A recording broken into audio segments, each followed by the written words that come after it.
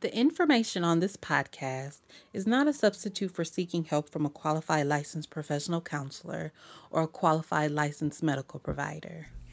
Hello and welcome back to another session of the Evolving Chair podcast. As always, I'm your host, Lakeisha, licensed professional counselor. And I'm just really enjoying this weekend. I'm soaking up having celebrated 30 sessions within this podcast world. So I'm excited. and you guys are hearing a male chuckling in the background because I have a very special guest today with me on the pod, Mr. Jason Gray. You want to say hello to the TEC listeners? Hello. Thank you for having me. I'm glad to be a part of it and ready to share a wealth of knowledge that I have. Okay. I'm loving that. Yes. And so many of you are probably like, Jason Gray, like I've heard that name before. You probably have. He is half of the genius behind these wonderful trivia games we see floating around here as it relates to A Different World, Martin, House Party. I bought them though. So. Yeah. Okay. My manager, my producer said he bought them too. So yeah, thank you. I appreciate it. Thank you. Yes. We really appreciate it. Yes. See, we would have known afterwards. I was gonna send you, like when we do stuff like this, we always send games and stuff off, to people. So we gonna send y'all some of our newer stuff that we got coming out. Hey. For having us on. So we got something special for y'all. We got something special. Some new stuff, so okay. Y'all can't tell nobody. I promise. Mum's the word. I won't say nothing until y'all put it out there. Okay, pinky swear. We got a pinky swear. I promise. I pinky swear. I ain't that way. I keep the secret. Got you. So. All right. Yes. Thank you. But I got y'all. Okay, cool. And so they are. Well, I only have half of the Cards for the Culture brand here with me today. So the other half is celebrating a new life. Yeah. Just had a boy, the birth of my nephew. RG2 is what he call him. Oh, Richard Gray. That is so cute. So yeah. Congratulations to him and to you as well, being an uncle. Thank you. Thank you. And so today, we're just going to talk about mental health and being Black and what that means. Okay. And I'm just so grateful for you, Jason, for being like, I'm down. I'm just, because, the subjects say mental health and Black men. And I was like, oh, shoot, why'd I put that in taboo, now? It's taboo. I guess a lot of us have a hard time expressing and talking about these things because we don't want to get judged and looked as being weak nowadays. So, I think this is a great opportunity for us to be able to kind of touch on some things surrounding mental health in the Black community, especially. Yes. And so, Jason, I want to start with you growing up. What was it like growing up in your home? So, for me, we were born here, well, not here, but in Chicago. And then we moved to Jackson, Mississippi because our grandmother didn't want anything bad to happen to us. We grew up and we were living in a really bad neighborhood, and it's a lot of violence and drugs were prevalent at the time. I mean, it still is, but even more so then.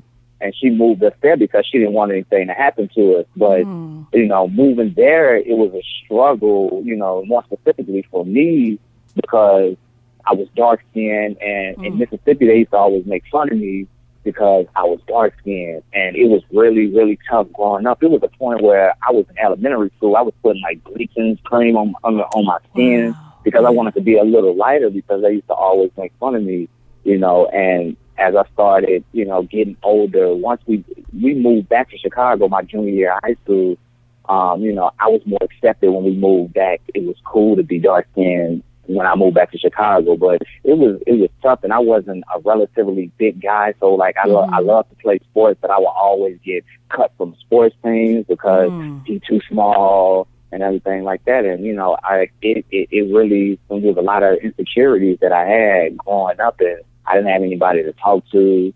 I didn't know how to deal with it, so it was tough growing up especially outside of the household. Right. Inside of the house it was great, but outside it was tough. And even with my family, I would always think like other families were better than my family because I didn't know any better, because my mom sometimes couldn't do this or my grandmother couldn't do that. I didn't have my father wasn't around when we were growing up, so I didn't have a male father figure or anything. And then my grandmother, she adopted us when we moved to Mississippi, so my mom wasn't there for a short period of time. She eventually came back around, but it was tough growing up. It was tough. And now, growing up, how many siblings did you have?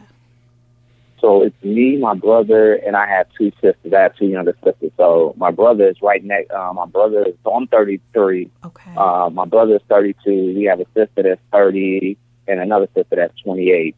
Okay. Yeah, so we were like super close, and we all had different fathers and everything. My mom had me when she was like 16, and she was young and she was having fun, and she still carries that guilt around for not being there. And I'm like, when I tell her, I was like, please stop doing that. Like, we're not mad. I get it. You were young, and everything like that. But yeah, it was horrible. And now, do you think that your other siblings felt any type of way in terms of like, were they dark skinned or a little lighter skinned than you?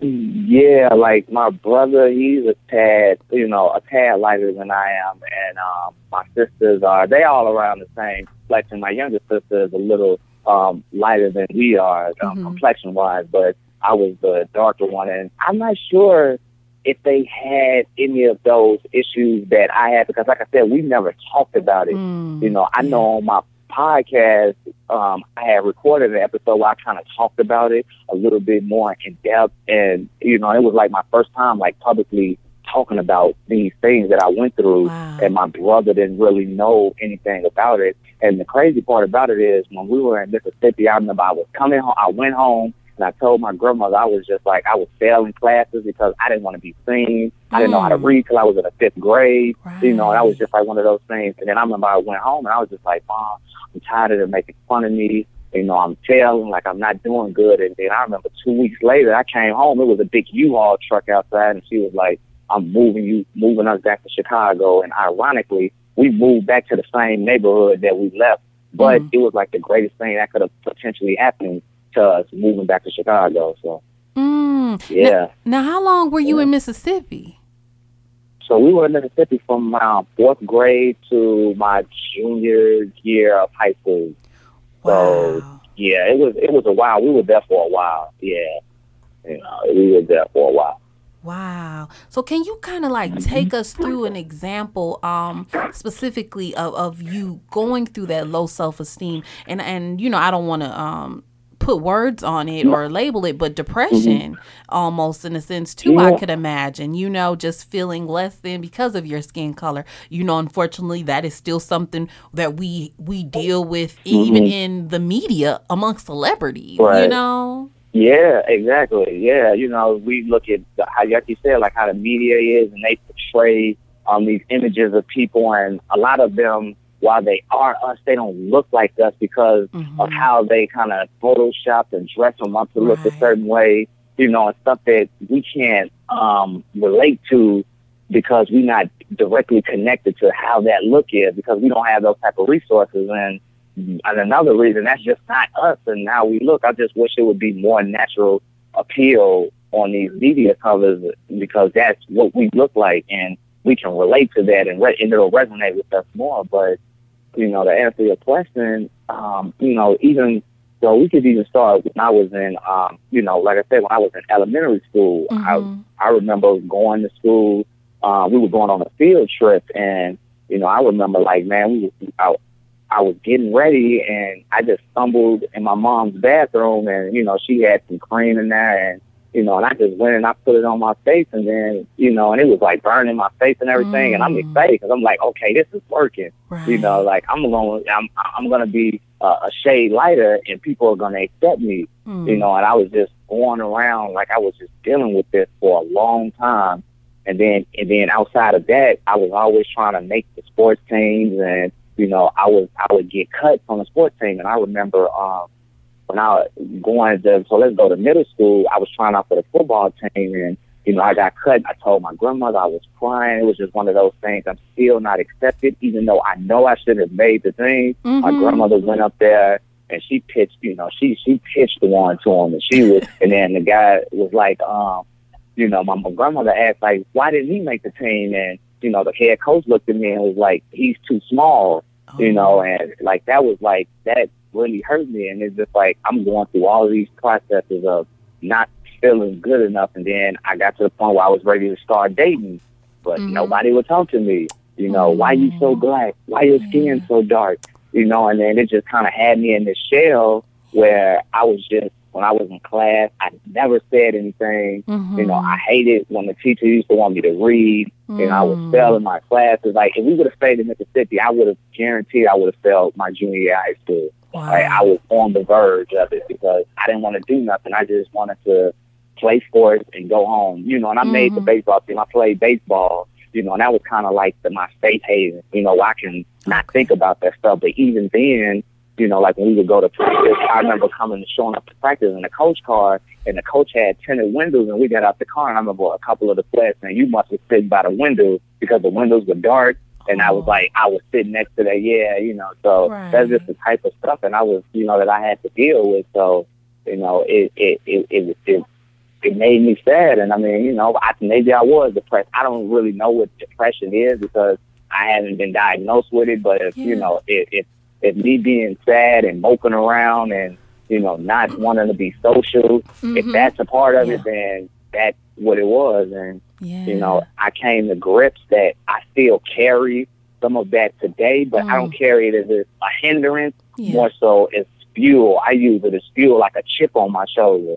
And I don't know if it's a good thing. Sometimes I was telling my girlfriend the other day, I was saying, like, maybe I need to go see therapy because I think I kind of hold grudges for things that happened back in the day when I was a kid. And it's like I'm constantly trying to prove myself that I'm great, I belong, and I don't think I should feel like that. But, it kind of works for me, because every day I wake up, I'm happy. I've been blessed enough to create something that people love, and people love what I do, but it's tough to deal with sometimes. Like, it's tough, and I think I still carry some of that to this day. Yeah. No, thank you for sharing. And to go back to... no problem. Yeah, to go back to the depression. So when you were feeling like you said, that mopey feeling, just withdrawn, not wanting to socialize with people and the things that did pique your interest at one point, like you no longer had any interest in wanting to do those things. I don't know if you had any feelings of like hopelessness, things like that. So if those kind of behaviors last about 2 weeks, we would diagnose that as depression. Well, I would have been diagnosed then, definitely, if that was the case. Yeah. Wow. And then too, to reiterate that everything is connected. So, even for you to say, like, maybe I need to, try therapy out because I'm still holding on to some of these things. Granted, you have definitely used a lot of it for fuel, but yet we have some of those residuals of a situation. You know what I mean? I know. I totally understand, because anytime I'm doubted or I feel like something that I do that I know is of quality and it's not accepted, it kind of takes me back to, okay, it's still people that don't believe in you, and then it takes me back to that place. But more so a depression, it takes me to this place where, all right, it's time to work even harder, and when I should be working more efficiently, but it kind of puts me in a place to where I have to work an extra 3 hours when I really don't need to work an extra 3 hours. So it's like I'm constantly trying to prove to myself and prove that I should be accepted. The things that I do, they're great things to do. You know what I'm saying? So, I'm handling it.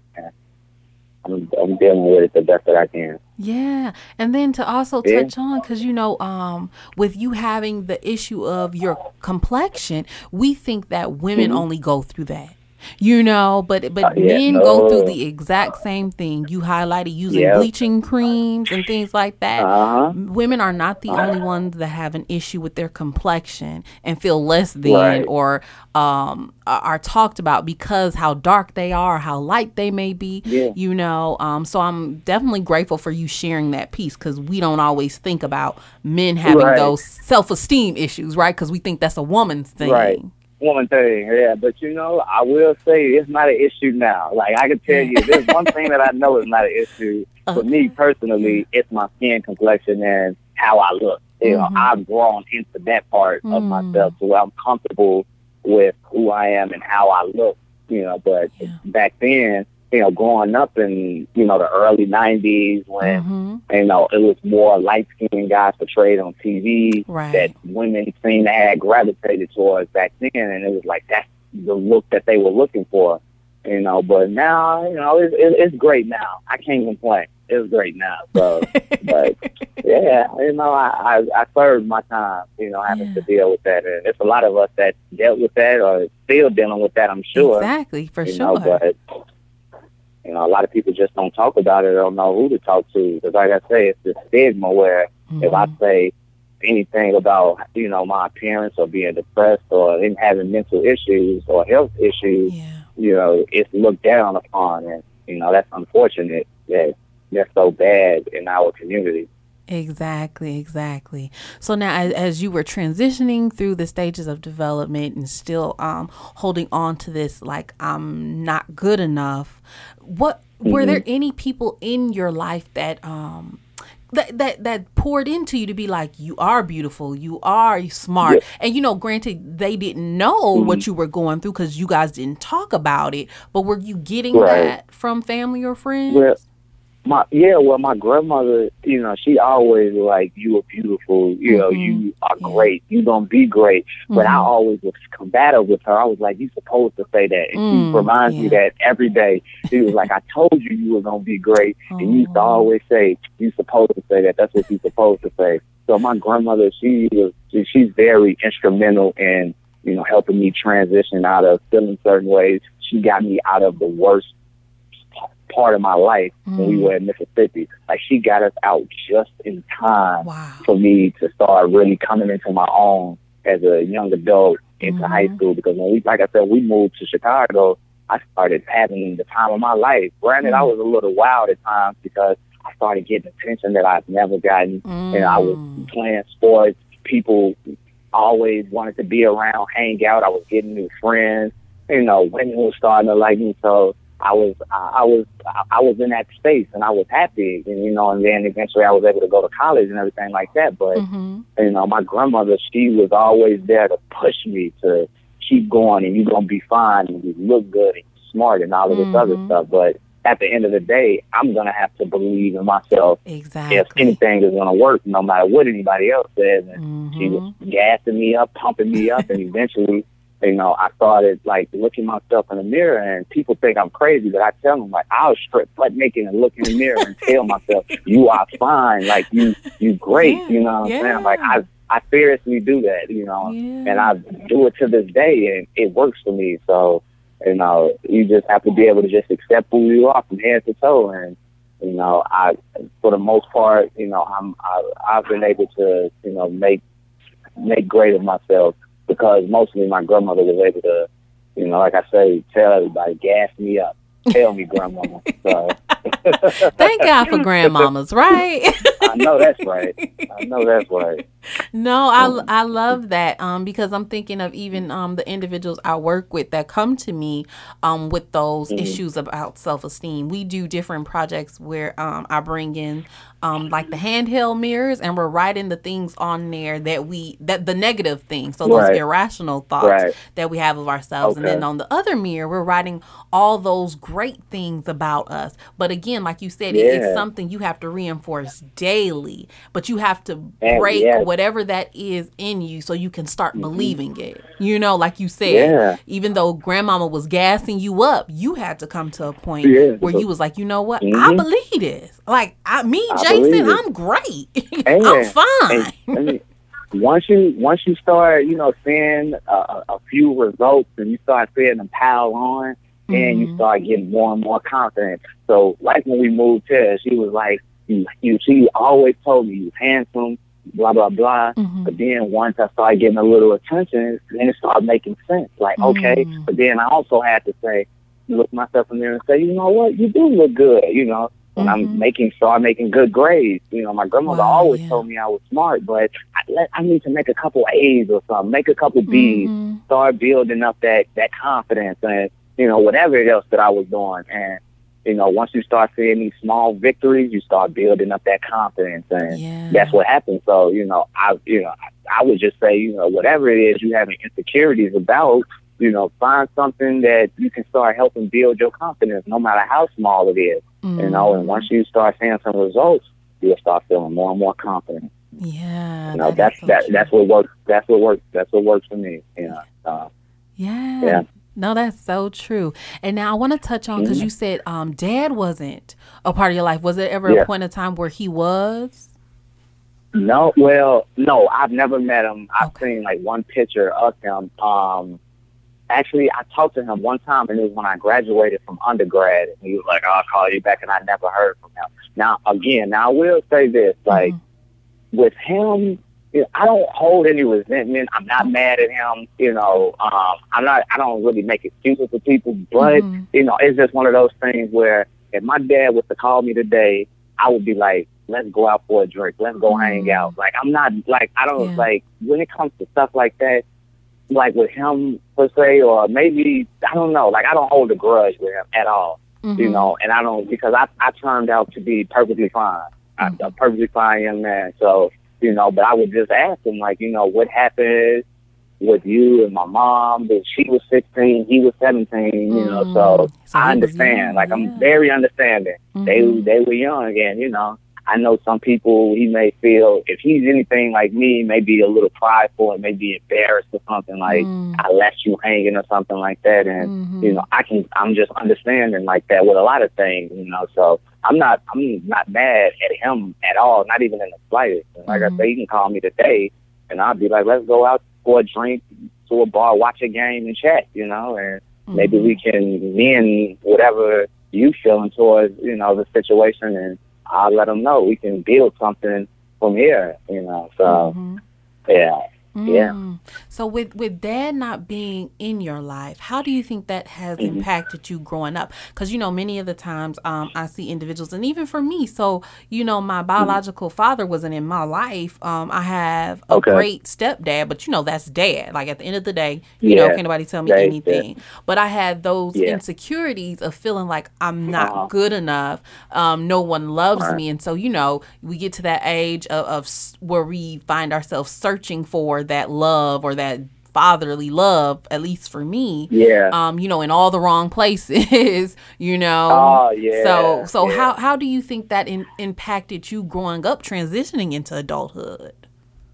Well, so my uncle, he was a part of our life. My grandmother's boyfriend, he was a part of our lives. But for us, like me and my brother, we talk about this all the time. I think what helped us a lot was that we always were into sports. So what sports did for us, more than just the activities, but, it added structure to our life, responsibility, taught us how, to deal with conflict as men. And of course, we're around, our people that's our gender, and we have these coaches and stuff like that. But I think sports played a pivotal role into us growing into men.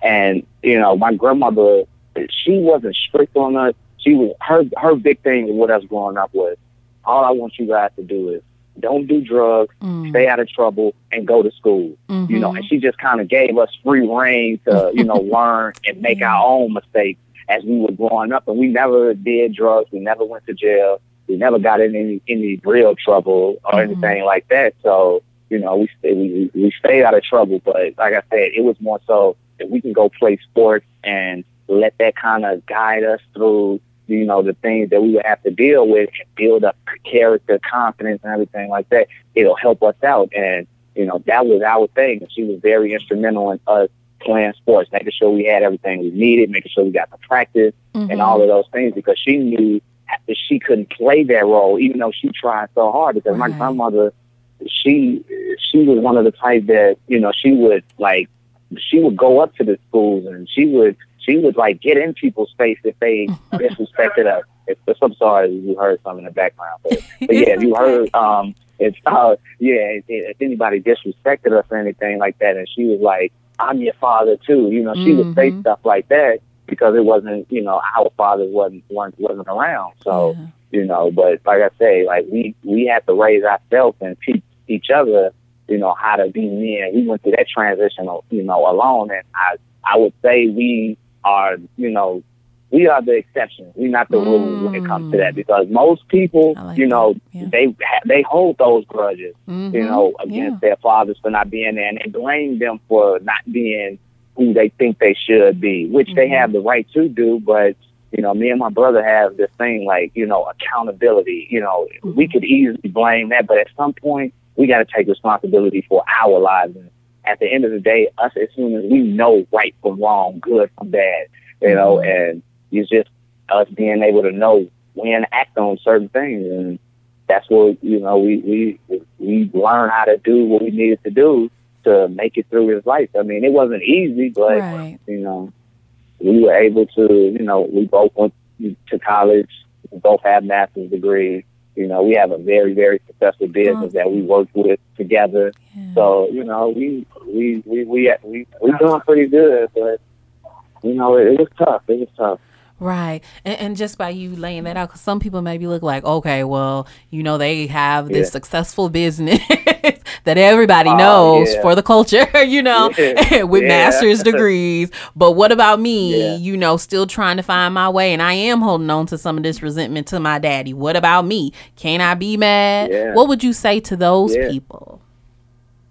That's all. And my thing is, like, where's your, like I said, accountability for your life? When are you going to look and say, you know, when are you going to look in the mirror and say, I have to do what's best for me? And like I say, I don't know what people, how they feel, and I can't tell them how to feel, but like I say, at some point, you have to be like, I know what I want to do. You know, there's a lot of resources out here for not me, but for everybody to find different ways to find help to figure out, to make these transitions and everything, to get to that next level that they want to get to without holding somebody else responsible. You got to be responsible for your own life. And, you know, once you take responsibility for your life, like me and my brother decided to do, things will be a lot easier for you. I'm telling you, like, once I've been, like, with my family, especially, like, not holding grudges for my mom, for, you know, not being there for us for a period of time growing up, letting my grandmother adopt us and raise us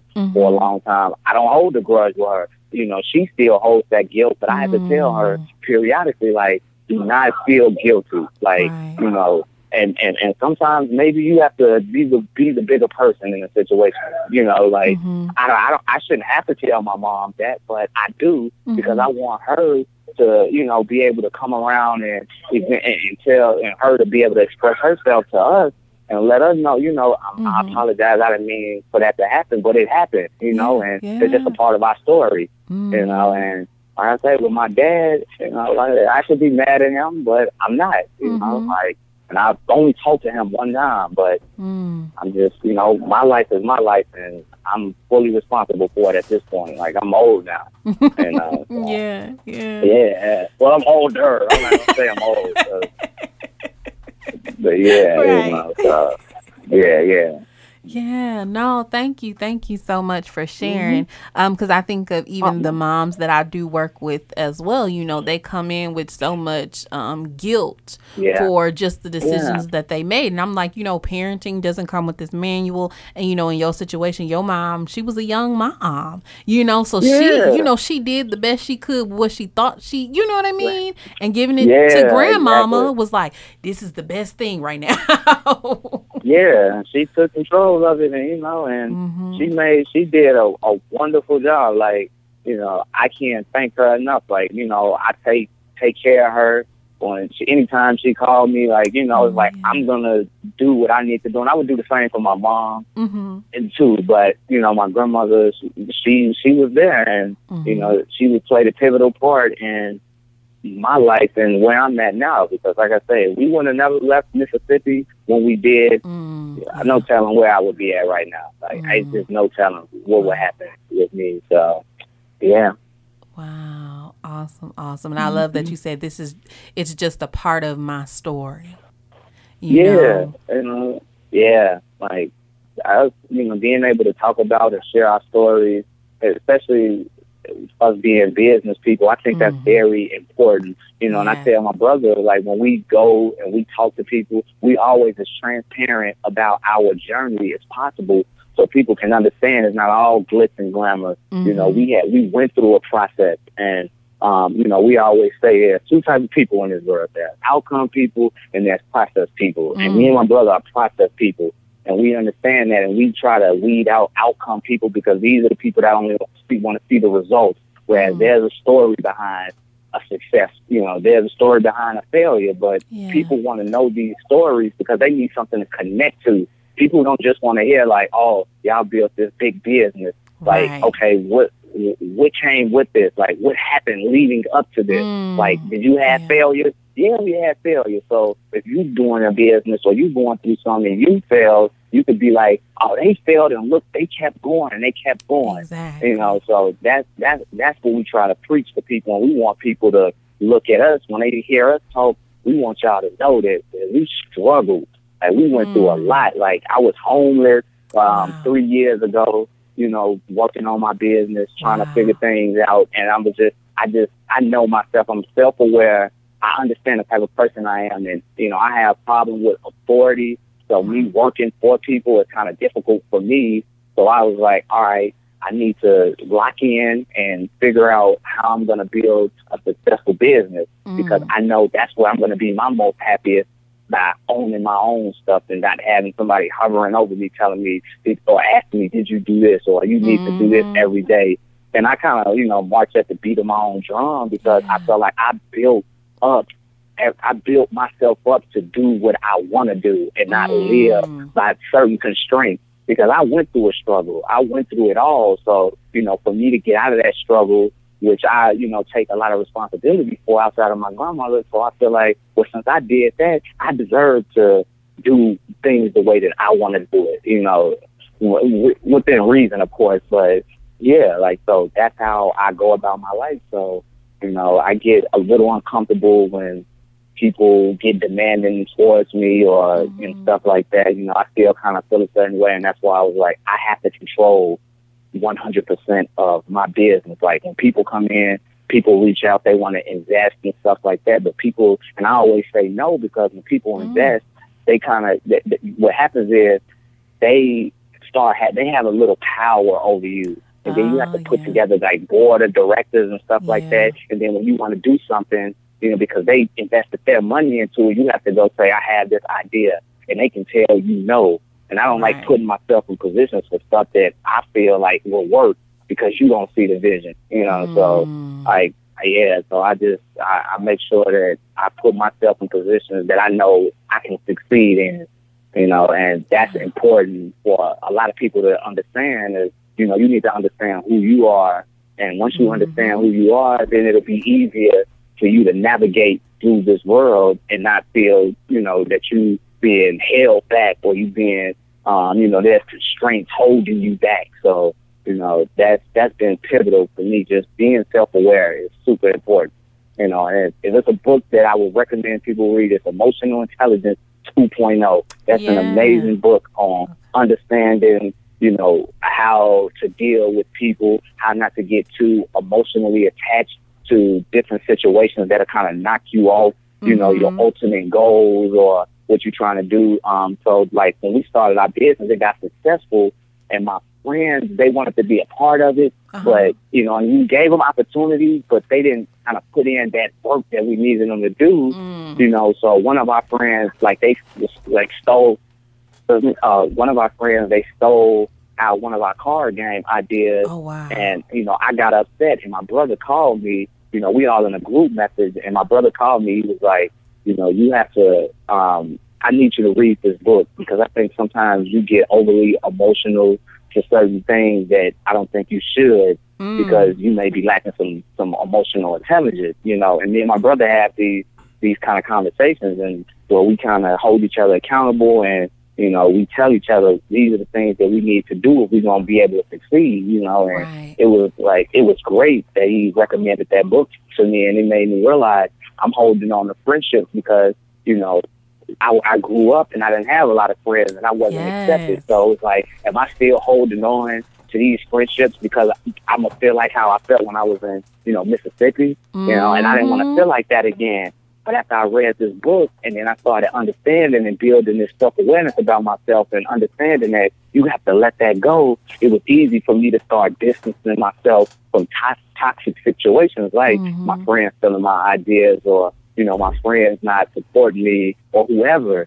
So, you know, that's what I'm saying. That's important to have somebody around you or people around you that can tell you when you're slipping or that can recommend something that they think may help you when they see something going on, like my brother did with that, you know, Emotional Intelligence 2.0 book. So, yeah, it's a great book. Yeah. Right. And I'm so glad, because I was going to ask that. I was going to be like, well, you know, when we are overly emotional, it's still some kind of issue that we're dealing with in ourselves. Exactly. Yeah. That's why, like, you know, my friends, I went through that. It was a good 4 to 6 month period where, you know, I was feeling down about it. Like, why are my friends treating me like this? But it's like, I didn't do nothing. Like, you know, we could still be friends and not do business together. You know what I'm saying? Like, but I didn't think about that initially. I was just thinking about, am I losing my friends? If I lose my friends, who am I going to hang out with? Not realizing, like, I'm meeting all of these people on my journey. You know, people, I talk to different people, but I just didn't look at them like that at that moment. I'm just dealing more so with what I'm more connected to and what I'm more comfortable with. And, you know, as I'm going through this business cycle, I'm realizing, like, it's okay to be uncomfortable. You know, it's okay to meet new people. It's okay to make new friends. You know what I'm saying? Like, people be friends forever for a long time and they don't be friends. They be married for a long time, they get divorced. Like, it's a cycle of life that, you know, we have to come to grips with. And I finally started coming to grips with that and not letting my childhood still be something that's holding me back from detaching myself from certain things that don't need to be there. Exactly. And, you know, everybody that we come in contact with, whether they're seasonal or for a lifetime, they're a part of that process for us, right? To get to our destined greatness. You know, so that's true. Yeah. Yeah. So I want to go back to, because you said about 3 years ago you were homeless. So what was going on during that time for you? And, like, how were you feeling, like, mental wise?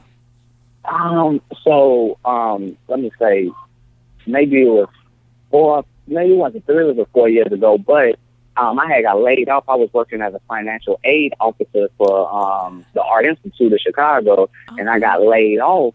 And I had started, when I got laid off, that's when I started my first business. We were doing these T-shirts and everything like that. And I was on unemployment, and I was just living off that for a while. And while I was trying to figure stuff out, so I had cashed out my 401k and everything to buy all this equipment. I was like, all right, I'm not going back to work.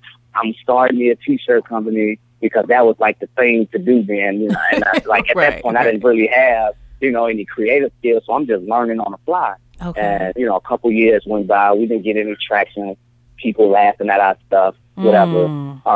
So, you know, I remember my unemployment got cut off, and I remember I came home one day and they called me and they're like, you know, your rent is about to be due. And I was like, I need a month. So I started looking for a job and I couldn't find one. So I remember they called me and they asked me, like, all right, you either gonna pay this or you can just leave so we don't have to go through the legal process. So I just packed a few things that I could. I left mostly everything in there and put it in my car. And then I just slept in my car around the corner for a couple of days.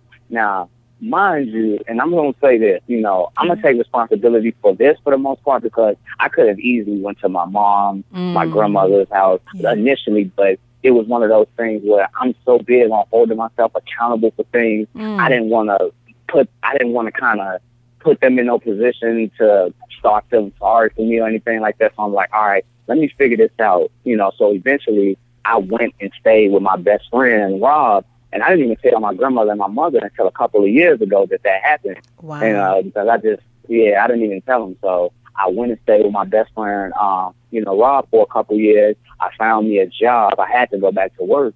And I found me a job that, I was doing temp services for like a month, and then eventually I got a job at Malcolm X College as an educational specialist for the Upper Bound program, a college readiness program. Yeah, okay. And then I did that. I did that for a couple of years, and it was getting to that point where it was like we kept going through these directors, and they go another point. This is why I'm telling you, like, all of this stuff is like connected, because we were getting to a point where we were going through these directors, and I'm like, okay, I have the degree, I have the experience, the kids love me, but they never would give me an opportunity to, apply for it or interview for the job. They kept saying, just wait. And we done went through 3 other directors, and I'm like the only person that's been there, consistently, and they wouldn't give me an opportunity. So I remember it was October of 2015, I was pumping my gas at the BP,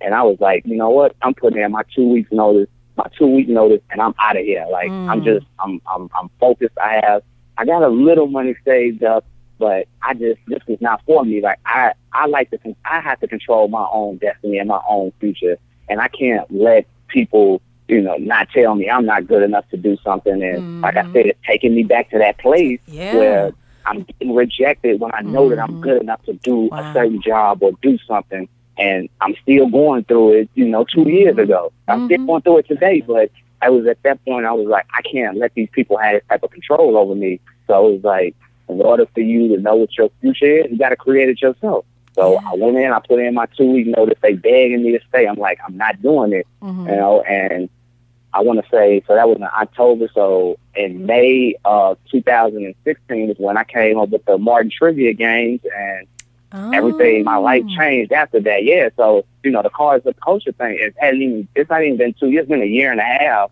since we started it, and the right people saw it, it got into the right hands, and it started exploding. But had I not quit my job and said, you know what, I'm gonna create my own future, my own destiny, I wouldn't have created the Martin Trivia Game like that, because I would have still been focused on, all right, I need to be the director. That's what I need to do. And I would have been so focused on that I wouldn't have been doing something that I was passionate about, because I'm passionate about, Black culture and, bringing people together and us having fun and having these conversations. And that's what the card games are, that we do. That's what they're about. And, I guess, what word am I looking for? I guess it's an extension of the person that when I was growing up, that I wanted to be. So with the card games, I think they are facilitated. You know what I'm saying? Like, so people can talk to each other, have these conversations, have fun with each other, disagree, but, in a structured environment. And that's the type of stuff that I love to see, and that's how I wanted to do. So, if I'm feeling insecure about something, I want to be able to talk to people about it, but we need something. It's just a microcosm of it, but this is at least a starting point so people can go into certain situations and talk about whatever they want to talk about if they having a conversation on a particular topic. But we just starting off with like Martin or, R&B music or, it's just a start. You got to start somewhere. Like I say, it's those small victories. So if I'm going into a game night and we having these debates and people agreeing with me, that's building my confidence up.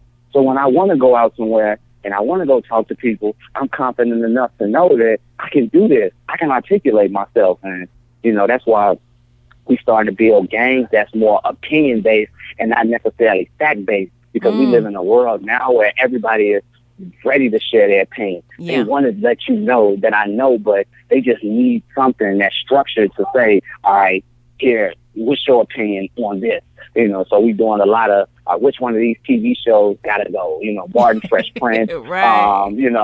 Different World of Cosby Show, and then it's like, somebody pick Martin. You're like, what? You pick Martin? Why you pick Martin? Oh, now you get to tell them why you pick Martin. So yeah, so that's the world we live in. Like, we on social media when like Insecure and stuff is on. When it go on, Twitter is on fire. Yes. And when I was on Twitter noticing that, and I was like, all right, I see where we going with this. Yeah. So then that's when I was like, we'll do the fact-based games, but for the most part, I want to create games where people in these game nights and they debating and they arguing and they sweating, and it's like, I can't believe somebody just said this, but it's in a friendly manner and everybody is just having fun, but we're not gonna all agree because that's not natural. So we want to put these people in these structured situations, but and not necessarily just having we want it to be a natural things that you will experience when you get outside of this, people not agreeing with you having your strong opinions on certain things and you not wavering from that because everybody don't agree with you. So, that's me understanding that has been very instrumental in us, taking that next step to taking our business to the next level. Because now every day I look up, somebody got a trivia game out. It's like the thing. It's like the mixtapes were like when T-shirts first came out. Yeah, everybody wanted to do T-shirts. Mixtapes came out. Everybody wanted to do mixtapes, and I see the trivia game, lane really starting to probably get that. Because a lot of people hear our stories and they just think it's slapping questions and answers on cards, but it's much more that we have to do. And there's much more that goes into within that, because our message is not about necessarily the questions and the answers. Like I said, it's about people that value these shared experiences with loved ones, new acquaintances, friends, and families. And we just preach like it just makes this world a better place. Like that's how I feel with these trivia games, and that's our messaging behind it. And I know, like, when we post, like, so what we started doing is we started posting opinionated questions on our Instagram page, and you look in our comments and you just got, 300 people just, debating these questions that we put up. And I do that so when people go look, when I say this is what you can expect when you go to a game night, people can get a firsthand view without having a game to see. Oh, okay, so me and my friends, we going to be arguing like this, like how they argue in our comments, so, right. Yeah, we going to have these conversations, so, yeah, like, that's what it's about. Yeah, I love that. And so, in honor of you guys being geniuses with the trivia games, I had to do a little trivia game as it relates to mental health. Wait, can you repeat that to who? So I wanted to do a little trivia game as it relates to mental health for you. So I'm gonna read the questions and give you the choices, and then you have to guess which one. Oh man! All right, let's go. Let me see. Okay. I should have studied. You'll be fine. Okay. So stigma refers to A, plan of treatment agreed to by patient and doctor, B, lack of knowledge about mental health, or C, societal prejudice that can prevent people in need from speaking up or seeking help. You said stigma? Stigma. Mm-hmm. I want to say C. I gotta have some music. Whoosh. Brum, brum, brum. You got it right. It's right. So you got it right. You got it right. Okay. You got it right. Look at you. You don't need to study. Okay. Let's go. Look, you said I'm on a roll, right? Yeah. I'm the trivia master. So bring it on. Question 2. Mental health refers to A, achieving a period of 12 to 18 months without a psychotic episode. B, striking a balance in all aspects of your life, social, physical, spiritual, economic, and mental. Or C, a constant feeling of contentment. I want to go with B. You said which one? B. Hey, you on a roll. Right? Yeah. Hey, let's go. I'm feeling good right now. Okay. Question 3. Who is most likely to get a mental illness? A, poor, uneducated people. B, mental illness can affect anyone regardless of intelligence, social class, or income level. Or C, people with stressful jobs. I'm going to go with B with this one. Hey, look at you. Yeah. All right. Okay. I'm going to have to change my name to the trivia guy. Like, I might have to. But yeah. Yes. Okay. You right. Okay. What does SAD stand for? A, simple anxiety defect. B, it is a short form of sadness. Or C, seasonal affective disorder, a type of depression that follows a seasonal pattern. Oh man, this is a tough one. I want to say C. Yes, look at you. Yeah. Okay. Hey. Did you do process of elimination for that one, or? Yeah, I did. I got it. Yeah, I got it. Okay, yeah. I learned how to do that because almost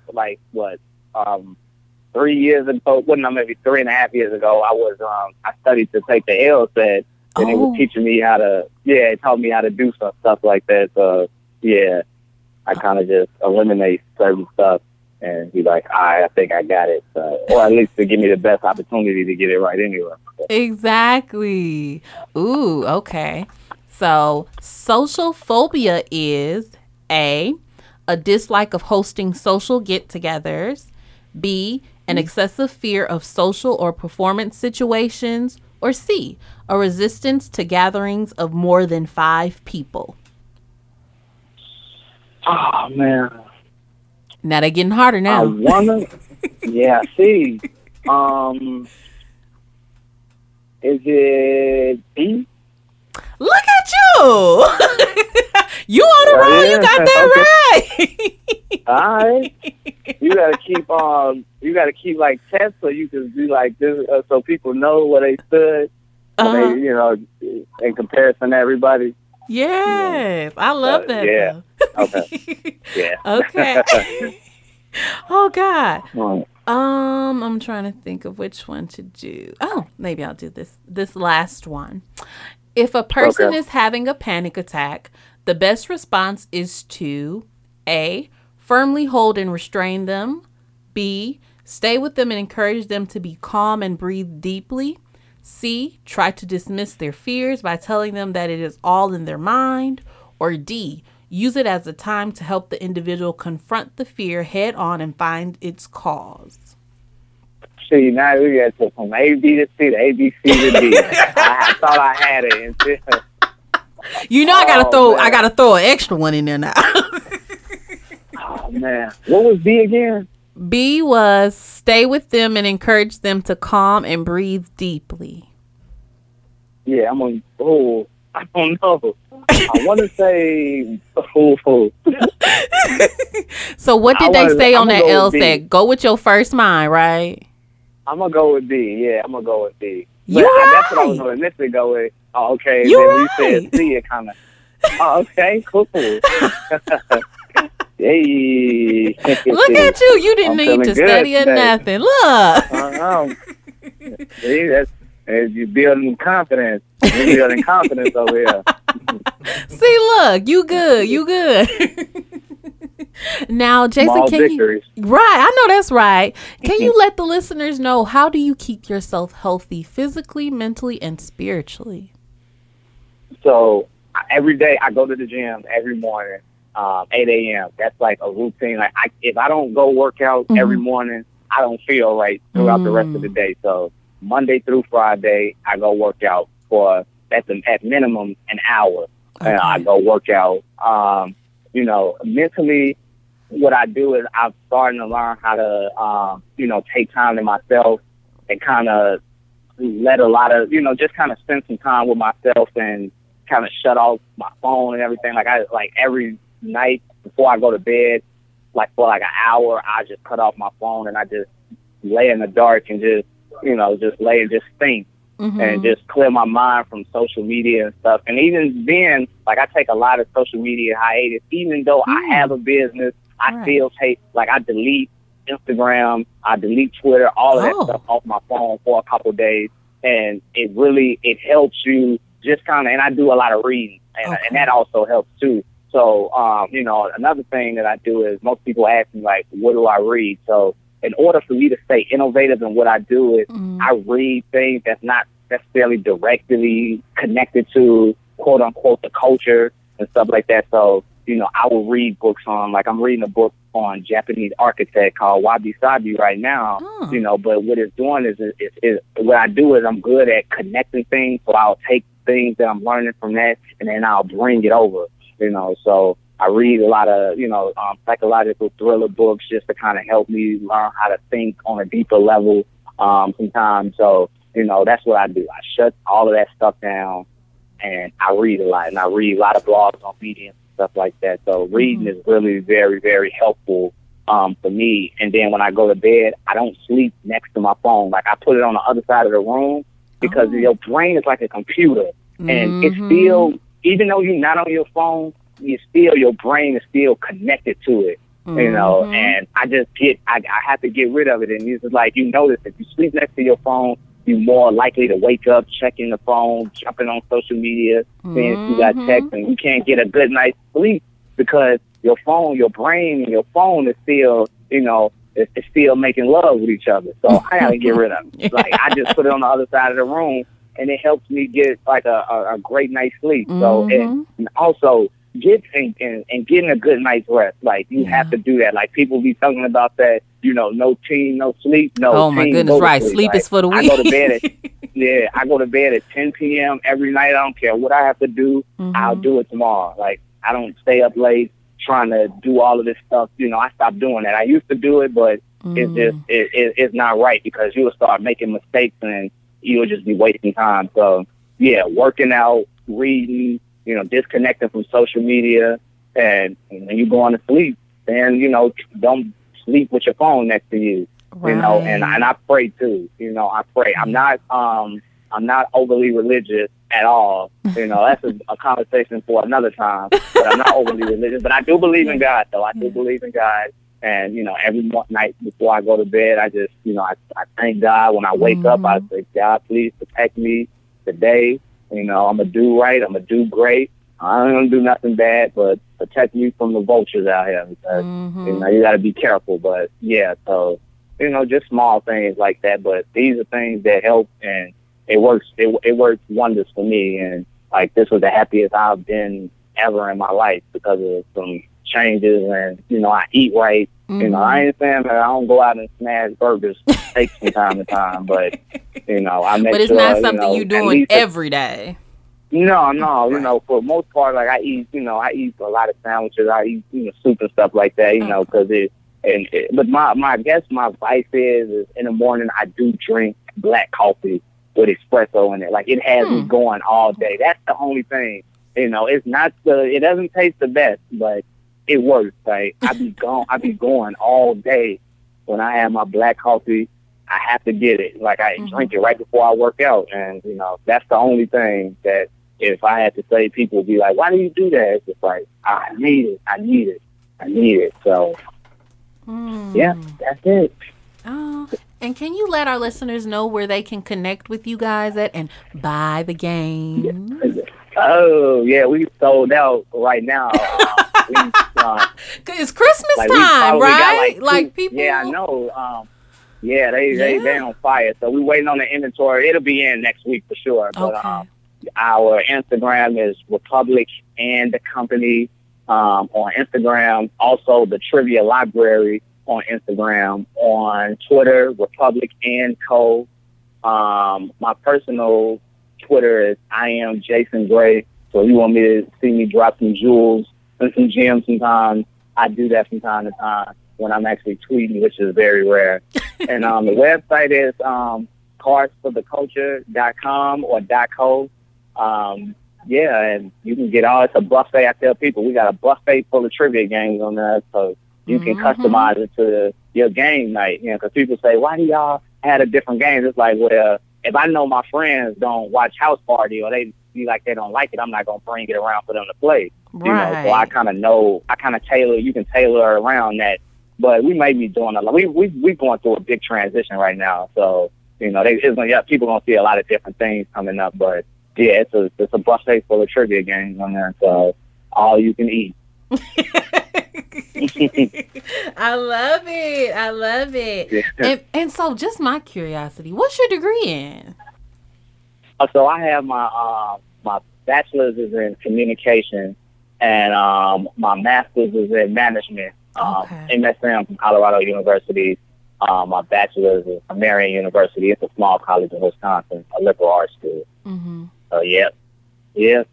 Awesome. Yeah, I was just really curious. Oh, no. Oh, well, thank you so much, Jason, for being a great guest and sharing your story and how you got to greatness with what you do. Thank you.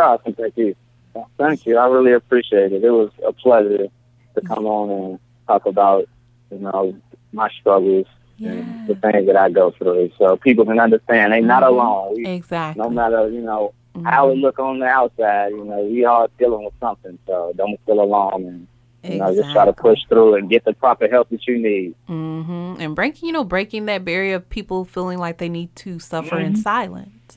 It's more people out there that have been through what you're going through. So so if we can get one person to say, you know what, I'm going to get some help. We did great. We did our job for the episode. Yes, I love it. Thank you. So you guys go buy those cards. Christmas time is coming. Christmas is coming. Family, I'm telling you, if you want to get into it with your family, this is the perfect thing for you. This is the perfect thing. I'm telling you. So. Yes. So thank you guys for listening. And as always, peace. Peace. Hey, TEC listeners. Don't forget to like, subscribe, and share, and rate this podcast. You can send me emails with questions, comments, and feedback to tecpodcast2017@gmail.com, on Twitter at tecpodcast2017, IG at tecpodcast, Facebook, The Evolving Chair Podcast, or check out my website at www.theevolvingchair.com. So go listen to me on SoundCloud, iTunes, and Google Play.